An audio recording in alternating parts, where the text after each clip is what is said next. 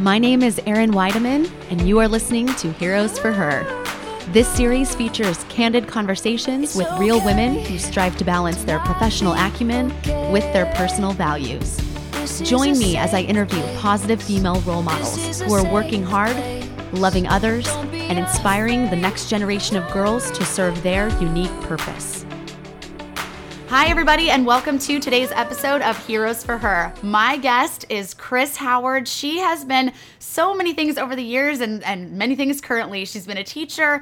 She's authored several books. She's directed camp and youth ministries for a number of years. She's the founder of an amazing radio show. It's a mom thing.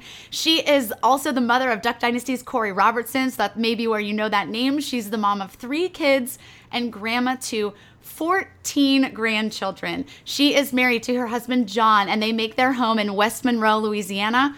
I am so excited to welcome her to the show today and just highlight her journey and the incredible work that she's done over the years and is doing now. Chris, welcome to Heroes for Her. Thank you for having me, Erin. I'm so excited. I've been doing my homework on you and learning all the great things that you're involved in and seeing your books, and it's an honor to be here. Oh, thank you so much. And we talked a little bit before we started recording, but I've learned more and more about your story just over the years, and not just watching Duck Dynasty, but just getting involved in all of the projects and things that you've been doing. You've authored so many books, and you spent so much time teaching in the classroom, and I felt this really special connection with you, I think, because it's so easy to see your genuine love of kids and wanting to just pour the right things into them to show them who God made them to be. So I want to start by just asking, and we're letting people know too, you hold a degree in elementary education. You spent 10 years teaching kids with learning differences. So will you just kind of break down that time in your life? Was that really the season of your life where you spent in the classroom? How did you grow during that time, and how did you really develop this desire to help kids?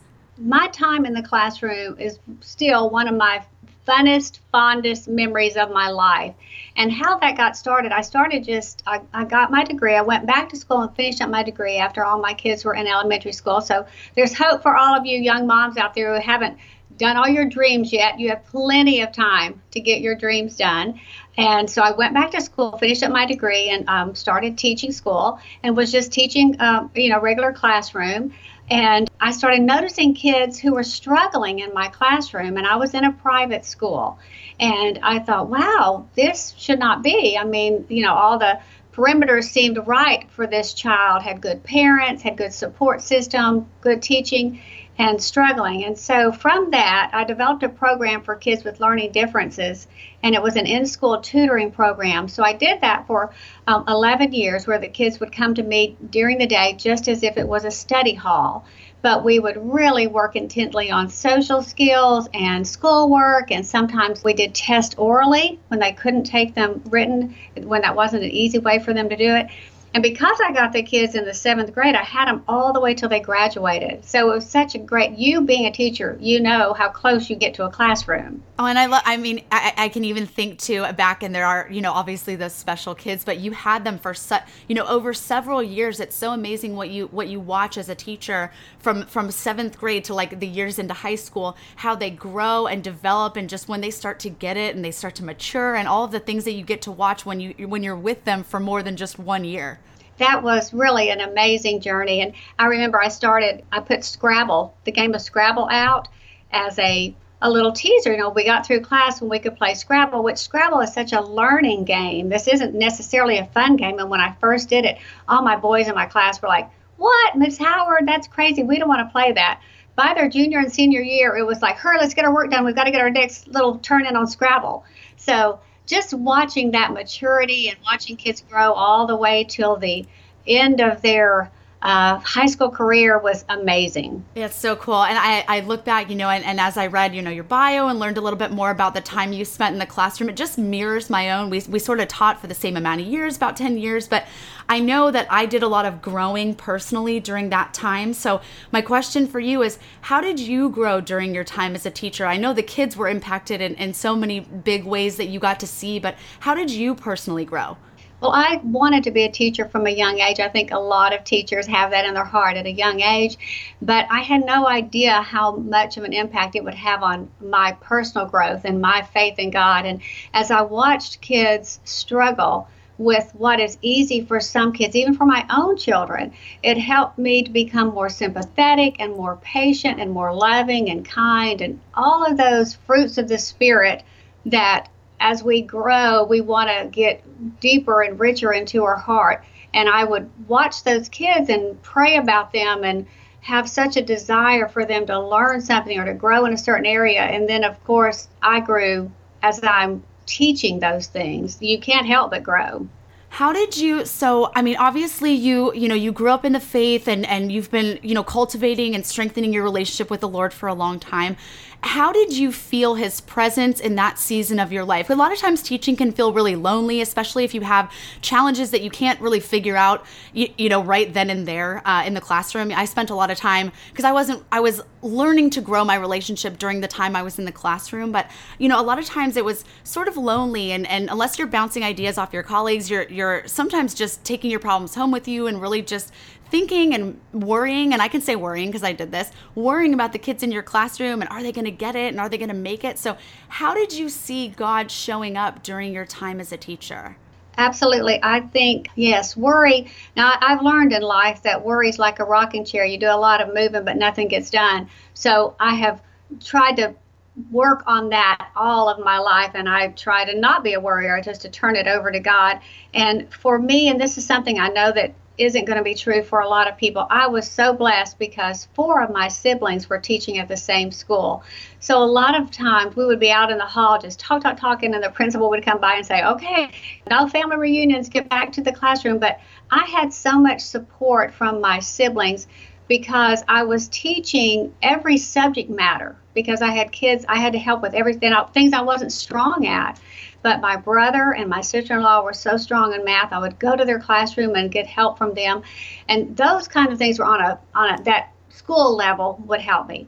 But then the level of spiritual, the great thing about it is I'm surrounded by a family who also walks the same spiritual walk, and we would talk about these kids and how we can help them better and how we could pray for them. And it was, it's just, I was so blessed. And that's, I almost hesitate to say that because most people aren't in a situation like that where they're teaching with their siblings and all of their siblings have the same faith journey. But for me, that was a tremendous help for me and how I could get through teaching kids with so many. At one point, I had up to 90 kids I was seeing with totally different problems. So I needed a lot of help, and they were there to help me. So awesome. So, and as I can tell, because you fondly remember this time in your life and how you grew and how God showed up. And after you taught for many, many years, you sort of took a turn away from teaching and you decided to join your family-owned business. It was Howard Publishing, and you worked there as an editor and as creative director for, the next major season of life, several years, and you worked on all of these books. So how was that transition for you? It's so funny, again, special connection with you. I just did that. I quit teaching about 6 months ago and have jumped into the publishing side of this life. And it's so funny. So I wonder for you, what was that transition like for you? Wow, we really do have the same story. It's scary. It's so scary, in the best way. I'm like, oh my gosh, I can read this. And it's like exactly what happened. It's so funny. That is so fun. Well, I was teaching school and our publishing company was beginning to take off. My husband had started it and had hired friends. I mean, we really didn't even hire people who knew much about the business. We hired some friends to help get it off the ground. And I'm going to say really, really quickly, my husband's dad was a songwriter. And so the publishing company came about because he wanted his songs in a hymnal. So he published his own hymnal. I did not know that. That's so interesting. Isn't that crazy? Yes. Out of his garage, we sold 3 million hymnals. Oh my gosh, I had no idea that was the genesis for this. That's amazing. It's crazy. That's where Howard Publishing started. And so we had gotten really good at boxing up songbooks and taking them in the station wagon down to the post office, but we really didn't know anything else about publishing books. So my husband decided to see if he could grow this company. And so in it grew and grew and grew, was starting to really grow. And then my husband said, why don't you come join the company and help us out? And truly, once again, for everybody out there who sometimes thinks they don't know what's happening in their life, it's such a God journey. I had no idea what to do in the publishing. And I could remember my first day. I was very comfortable in the classroom. I knew I could go back to teaching today. You probably could too. Very comfortable. I sat at my desk the first day at the publishing company and I was like, okay, what do I do? Somebody hand me something, So it was a definite learning process and a learning curve. And probably for a year, I just observed everybody in each of the departments and learned the company. And little by little, I took on different jobs, and I was kind of the catch-all editor.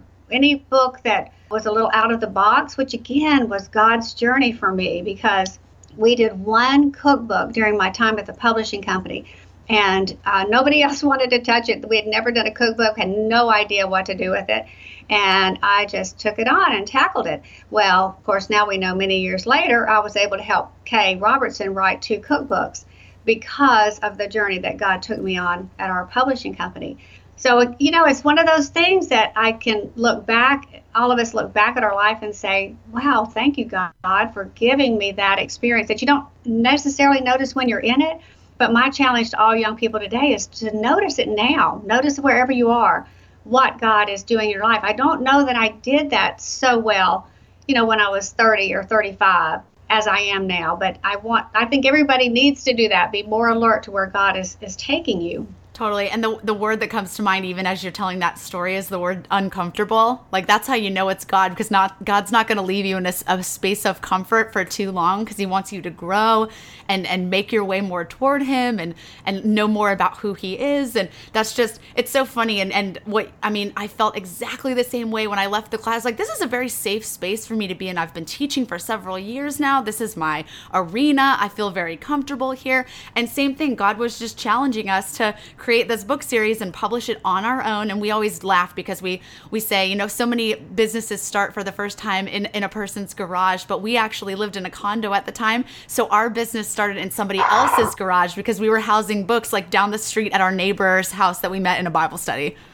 Wow, I totally believe that. I always say that it's when we're our most uncomfortable that God gets to shine, because if it's something that comes easy for me, then I'm likely to say, oh, that's just my gift. That's where I can shine. But when I get in a place that I'm not real comfortable, then God takes over. And then I can say, thank you, God, for showing me how to do that, for putting this in my life, for challenging me, for making me do something that I didn't think I could ever do. Thank you for giving me that gift. Yeah, he definitely too. I mean, at least in our experience, and I know that this is true for you, like, he puts you in these uncomfortable situations because without him, you can't do it.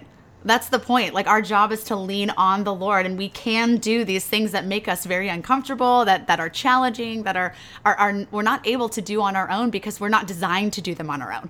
That's right. We are designed to have him in our life with us, and that's where he shines. That's where he comes through for us. Definitely. So transitioning away from teaching, you're working for the publishing company. It's a family-run business, which must have been amazing to work with relatives and just be there to grow it and watch it expand into creating more titles. And you've authored 14 books, including a couple of best-selling books that have really just blessed me in my own life, and those are Hugs for Daughters and Motivationals for Moms. I think just in the season, in an earlier season of my life where I was a struggling daughter, and I've struggled for years with my own relationship with my mom and trying to be close to my parents and just build that relationship. But Hugs for Daughters was such an encouragement and a practical tool for me to just learn a little bit more about the Lord and what he had for me. And then I love Motivationals for Moms for totally different reasons, like becoming a mom and learning sort of how to step into that role and feel bold and confident about it. And I wanted to ask you, and you have so many other books like under, the umbrella of what you've worked on, but were those 2 books favorites of yours? Like, were they great projects to work on? They were great projects for me. The first book I wrote was Hugs for Grandmas, and that's been so many years ago now that when my husband and the other editors at the company came to me and said, we'd like you to write this book. Literally, again, I was at that, what? Are you guys completely insane? because I hadn't written a book. At that point I had edited several, but I hadn't written a book. And so I wrote Hugs for Grandma. So that is always a special one for me because it was the first one that I wrote. And I was like every other writer. I gave it to the other editor in the company, and it came back with all these X's and marks and all that kind of thing. And you're like, oh, wait a minute, am I in the wrong spot? Like because devastated, right? Yeah, there's so much you had to correct for me. And she was teaching me, she's like, no, this is the writing process. The next time you'll come back, it'll be better. Mm-hmm. So I learned so much at that point. And then of course, Hugs for Daughters came along, and Motivationals for Moms. And with my Motivationals book, I just so wanted to inspire moms to do something I'm always saying live life God's way, because I want us to read scripture and then act on it. That there'll be a step there that causes us to become a better person or a different person or a more Christ-like person, all those things. And so in my thinking with Motivationals is I wanted it to motivate us to move on to another step in our life. Does that make sense? Yeah, totally. And I think for me, I personally just gravitated toward that one because, in the season of life where I'm trying to figure out how to be a mom for the first time and bringing all this baggage of not walking with the Lord and being really lost and insecure and super obsessed with comparing myself to every other girl I saw. And this is just the natural journey of a girl, right? And we all do this on different levels. I think what was so helpful for me is, in this new season of motherhood that I'm trying to figure out how do I come alongside my kid and how do moms come alongside their children and just, gently guide them down the path that God wants them to go. A lot of times we have our own ideas about, okay, our kids need to do X, Y, and Z, and it's got to happen on our terms, and we're planning out their lives before they even take the first step. So I think for me that motivational devotional series was more about learning how to slow down and just sit with the Lord and say, you know what, God, I do have all of these hopes and dreams for my daughter, but what is your will and purpose for her? And how do I find that, help her find that? And then how do we walk down that path together? Right. We live in such different times right now as I think back over my life and my life with my mom, my life with Corey and Ashley and Ryan, my children, and now watching my grandchildren. And the biggest difference that we have today is the technology component.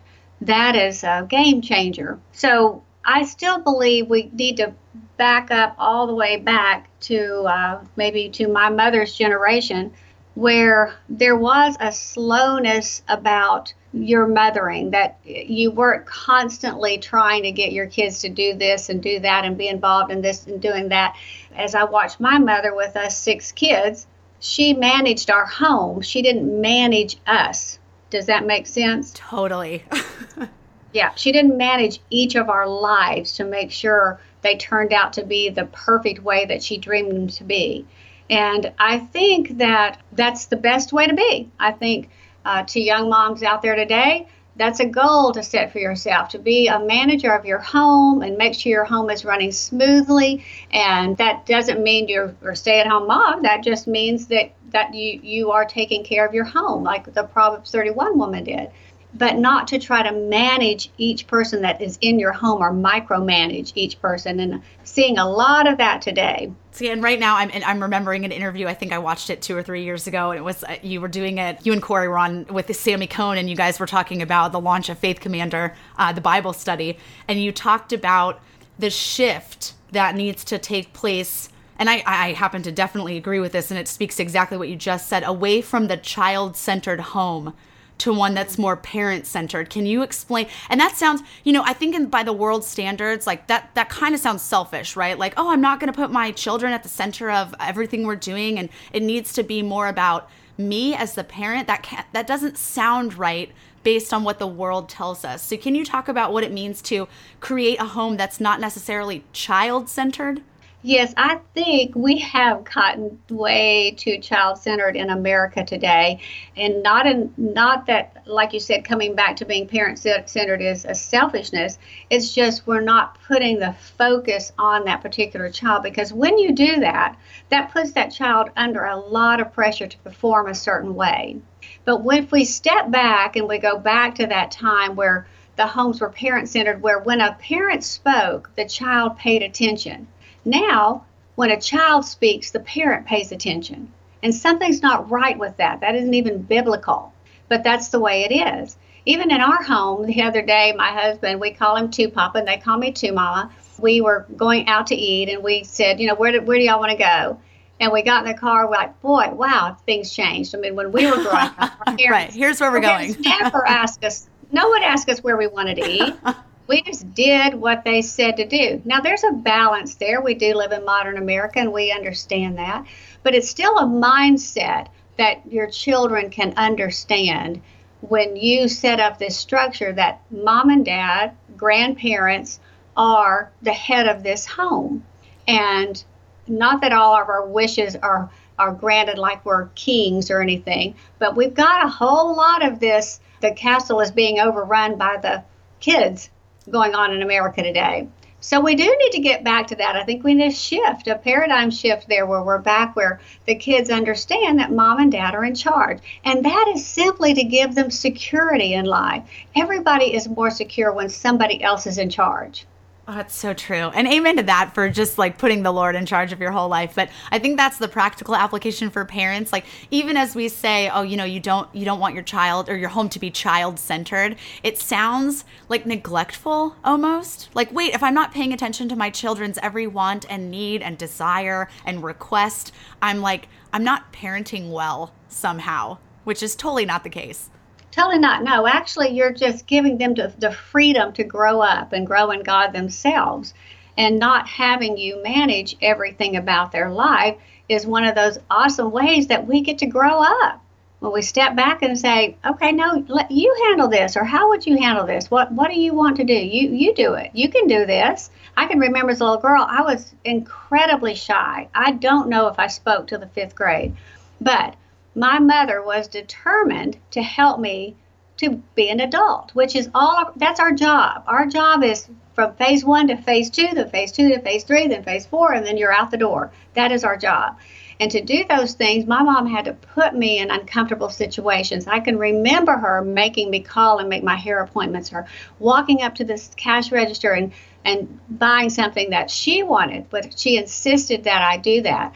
And she wasn't being mean. She was being my mom. She was saying, no, this is what you're going to have to do one day. So here, we're going to learn this. Did your relationship with your mom and the fact that she was, slowly trying to, move you towards independence and try to be able to take care of yourself, and as you said, like out the door, did your relationship with her, or, your family bond with her, inspire you to start It's a Mom Thing? And if you guys, and for the people who are listening that don't know, so Chris is the president and founder of It's a Mom Thing Ministries. It's a weekly radio show and website with tons of cool resources. Did your mom inspire you to do that? Like, what was her role, and did she have a role in helping you, or, in inspiring you to create the radio show, or some of the things that you're doing now to really pour into the lives of moms and parents? I certainly think she is the biggest influencer in my life, and that's an awesome thing to say, to be able to say that about your mom, because she was a great mom. There were 6 kids in my family, and my mother ultimately took care of all 3 grandparents as well, with never a complaint. That was just what she did. And you would say something to her, you'd say, well, Mom, how are you doing all this? And she would say, well, it's just what you do, And so many moms from that generation, if you ask them, was it hard to raise 6 kids? Their answer is going to be, well, no, that's just what you did. Now, you ask parents of today's generations who have maybe 1 child or 2 children, and they're just going absolutely crazy. But because they have not gotten this idea in their head that the kids don't rule the roost. And so my mom was a very strict mom. She could snap her finger and 6 kids would sit down, but she was never tough disciplinarian. Do you understand?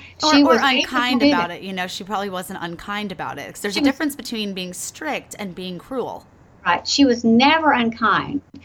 And so we adore my mom. She's still alive. She lives across the street from all of us. She's 85 years old. Oh, that's amazing. Yes, very much the matriarch of our family. As a matter of fact, on Mother's Day, we've been asked to speak, Mom and Corey and me and Sadie, all 4 generations, at a church in Oklahoma, and we're really excited about being able to share together. But she's very much the matriarch of our family. And yes, that inspired me to do It's a Mom thing, along with just a lot of things that I was seeing and going on in the world with young moms and needing advice and wanting to hear from older moms. I mean, I am certainly an older mom now. I have 14 grandchildren, but I'd like to draw from the way my mom raised me, the way my husband's parents raised him, the way I dealt with my own kids, and the fact that my 14 grandchildren are very much a part of my life. It's an everyday thing with my grandkids. And so I don't think I'm out of the parenting role or the being teaching my children's role at all, even though I have grandchildren, not children anymore. Every day they're in my carpool, or they're over at my house, so I'm still want to stay alert to those things that help all of us raise our kids, get them to adulthood. Yeah, and it really does take a village, and you talk about too, and you can tell, I mean, and not just watching the show, but in all the ways you guys interact with each other and the projects that you take on, and the family bond there is so strong. And it's just, I think it's nice to hear that personal story too of how how you grew and how your relationship with your mom was and the way it was set up and the structure of that, and then how that's trickled down into the way you approach parenting and now grandparenting. It is just this trickle down effect of moving and taking the things that you really want to carry with you, the things that are really important, and passing them along to the people now who really matter to you. That's exactly right. I look back at my mom and dad became believers when I was probably 5 or 6 years old. And so there were those young years that I don't really remember that they were not believers. And then Daddy and Mom both grew just in their faith until Daddy ultimately was an elder at our church. But my parents were not the kind that we had a nightly devotional or a morning devotional or those things that we hear so much about today, and I do think are important. My parents were the parents that lived it out by feeding whoever needed to be fed at church. Daddy was the last one to turn the lights off, at church every Sunday and Sunday night and Wednesday night. So that leading by example is so huge today at any point in our kids' lives. And it's, I think, maybe even more important than saying or insisting on a certain time that you have a devotional time. It's modeling that behavior that you see in Christ, and living that out, and then letting our children watch that and learn from that. And I think too, I feel called to say this too, just on the heels of what you said. You can, memorize scripture and, get yourself in the word and set up all these quiet times and prayer times and devotional times with your family. But if you are not trying to live it out and trying to model yourself after Jesus and showing that to your kids, it's just not going to have the same effect. Because actions do speak louder than words. Exactly. And kids are very smart. They're Very smart. perceptive. My not even 3-year-old is watching me like a hawk, and every conversation I have, and every word that comes out, and every approach to a problem or a challenge, she is just there picking up on everything. Right. See, I love that. And see, just you saying that, every approach to a problem or a situation, that's what your kids are watching. And how are you handling that? And that's what they're learning from. That's going to speak louder than just about anything. Amen. So, and usually these episodes take about a half an hour. I know we're running over on time, but I want to wrap up in letting people know what you have going on. So what does it look like the next couple of months? This speaking engagement in Oklahoma over Mother's Day sounds amazing. I hope it's going to be like videocast, or there's going to be a way that people even in California can watch it. But what do you have going on into the summer months? I mean, do you have any big projects going on? Are you guys traveling? What's going on for the summer? I can't believe it's already been 30 minutes. I could talk to you for an hour or more. I know. Okay. Isn't this fun? I love it. Coming up, we've got a new book. Corey and I have written Happy, Happy, Happy Duck Commander Stories for Kids, and we're super excited about that. Well, that's out now. In the summer, I am a camp director. I still go out every summer and live in the woods for 6 weeks and just pour into young people and pour into our staff. I'm super excited that this is our first year that my grandson, John Luke Robertson, and his wife, Mary Kate, will be on staff. So double the fun. We always take a mission trip to the Dominican Republic. We have been forever involved in their lives. The first time I took a mission trip, I took John Luke, and he was 11. So we have watched this one particular orphanage of children grow up, and we are highly invested in them. So we'll go back to that. And then we'll have a couple more mission trips. I'm not sure where, maybe back to Africa. I don't know. And then I'm working on more with my It's a Mom Thing presence. Not that I've put it on the sidelines, but because of the last 5 years with Duck Dynasty, I've been very invested in helping them, as most people know, and helping Sadie. And I was the onset tutor for all the kids for 3 of the years. And so I've been keeping my It's a Mom Thing going, but we're about to launch in even a bigger way. So you'll be on the lookout for that. That's so exciting. I've been watching you on Instagram too. I watched, your husband's foot going through the ceiling, and you borrowing all of Sadie's dresses from all of her performances and engagements. So it's been cool, just as somebody who's connected with you and just can find you and see little bits and pieces of your story along the way, and how you're so involved with the kids and so involved in every aspect of the family bond. It's such an inspiration, I think, to us, because we all know how important family is, but it's so great to see you guys living it out. Well, thank you. It's just the fun I get out of life, and I'm so thankful that God put me right in the neighborhood with all my kids. It's too fun. So cool. So where is the best place for people to find you if they want to follow you on your journey? Where, social media, is that the best place? Can you just let people know where they can go to connect with you?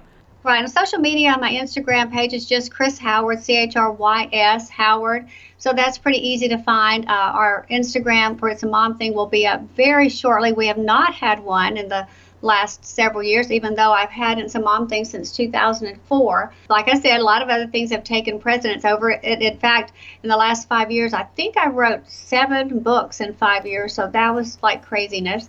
So now we're moving on a little more to It's a Mom Thing, so be looking for that. But just Chris Howard on Instagram is probably the best way right now. And I do have a little t-shirt line called Wear Your Joy. So if you're a grandma out there, I've got some great, really cool grandma t-shirts, so you can look that up at Wear Your Joy. Awesome. And we'll get the information for Wear Your Joy up on our site too, and we'll push it out as the episode airs. But last thing we do to wrap up each episode at Heroes for Her, we do 3 rapid fire questions at the end of each episode. It's called The Scoop. Are you ready?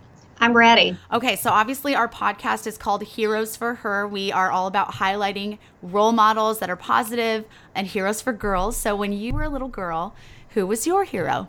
My hero, and I've already said it, is my mom. She's just such a strong leader and an awesome woman. And I'll say this just really quickly. When we were little, she would put on a hat and wear it to church on Sundays and put on some bright red lipstick, and we thought she was just a movie star. As we got older, we found out with 6 kids, she never had time to fix her hair, and the lipstick was the quickest thing she could do.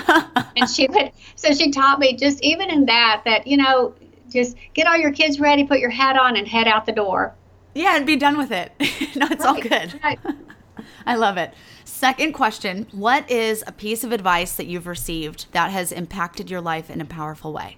Well, when I was so shy growing up, I took an art class at college. The art teacher said this one statement that literally changed my life, because I was so shy. I would always be so nervous to walk into a class late or walk in anywhere late where the attention would be drawn to me. And she made a statement from class one time. She said, if you think everybody's looking at you, you are putting too much priority on yourself. And I'm like, wow, I didn't think about it. I was thinking that I was not putting the priority on myself because I didn't want people to look at me. But she made it clear that if you think that's what they're doing, then that's where your priorities are. So it really changed my thinking. Now I walk in late and I'm okay. It's a healthy reality check too, especially when you're young and Yes. shy. Okay, third question. Obviously, on the publishing side of what we do, Bible Bells is all about helping girls identify their God-given superpowers. So if you could have a secret superpower, what would it be? Oh, wow. A secret superpower. That is so crazy. I would have loved to be able to sing better. And so I think God's going to give me that gift when I get to heaven. I'll be on the worship team up there. So is that what you're asking? Yes. And I love that, because as I felt so connected to you and reading like your story and everything you've done, I am the worst singer on this planet, but I am the most enthusiastic, excited singer because I just love singing. I'm terrible though. So I think That's secretly awesome. That's the one I want to. I don't even know if I'd admit it until right now. Okay, we'll be in the choir together Yeah, up we there. can just sing together and hopefully it'll sound great and we'll harmonize and it'll be lovely. Oh, that would be awesome. Yes. So good. Chris, thank you so much for being here. You are an amazing woman, and we're just so happy to highlight your story and share more about what you're doing. So thank you so much. This is a safe place. Thank you for listening to this week's episode. If you enjoyed our conversation, please be sure to rate and review us on iTunes. If you have any questions, thoughts about the episode, or ideas about how we can come together and support our girls, we would absolutely love to hear from you. You can email us at hello@biblebells.com. Just let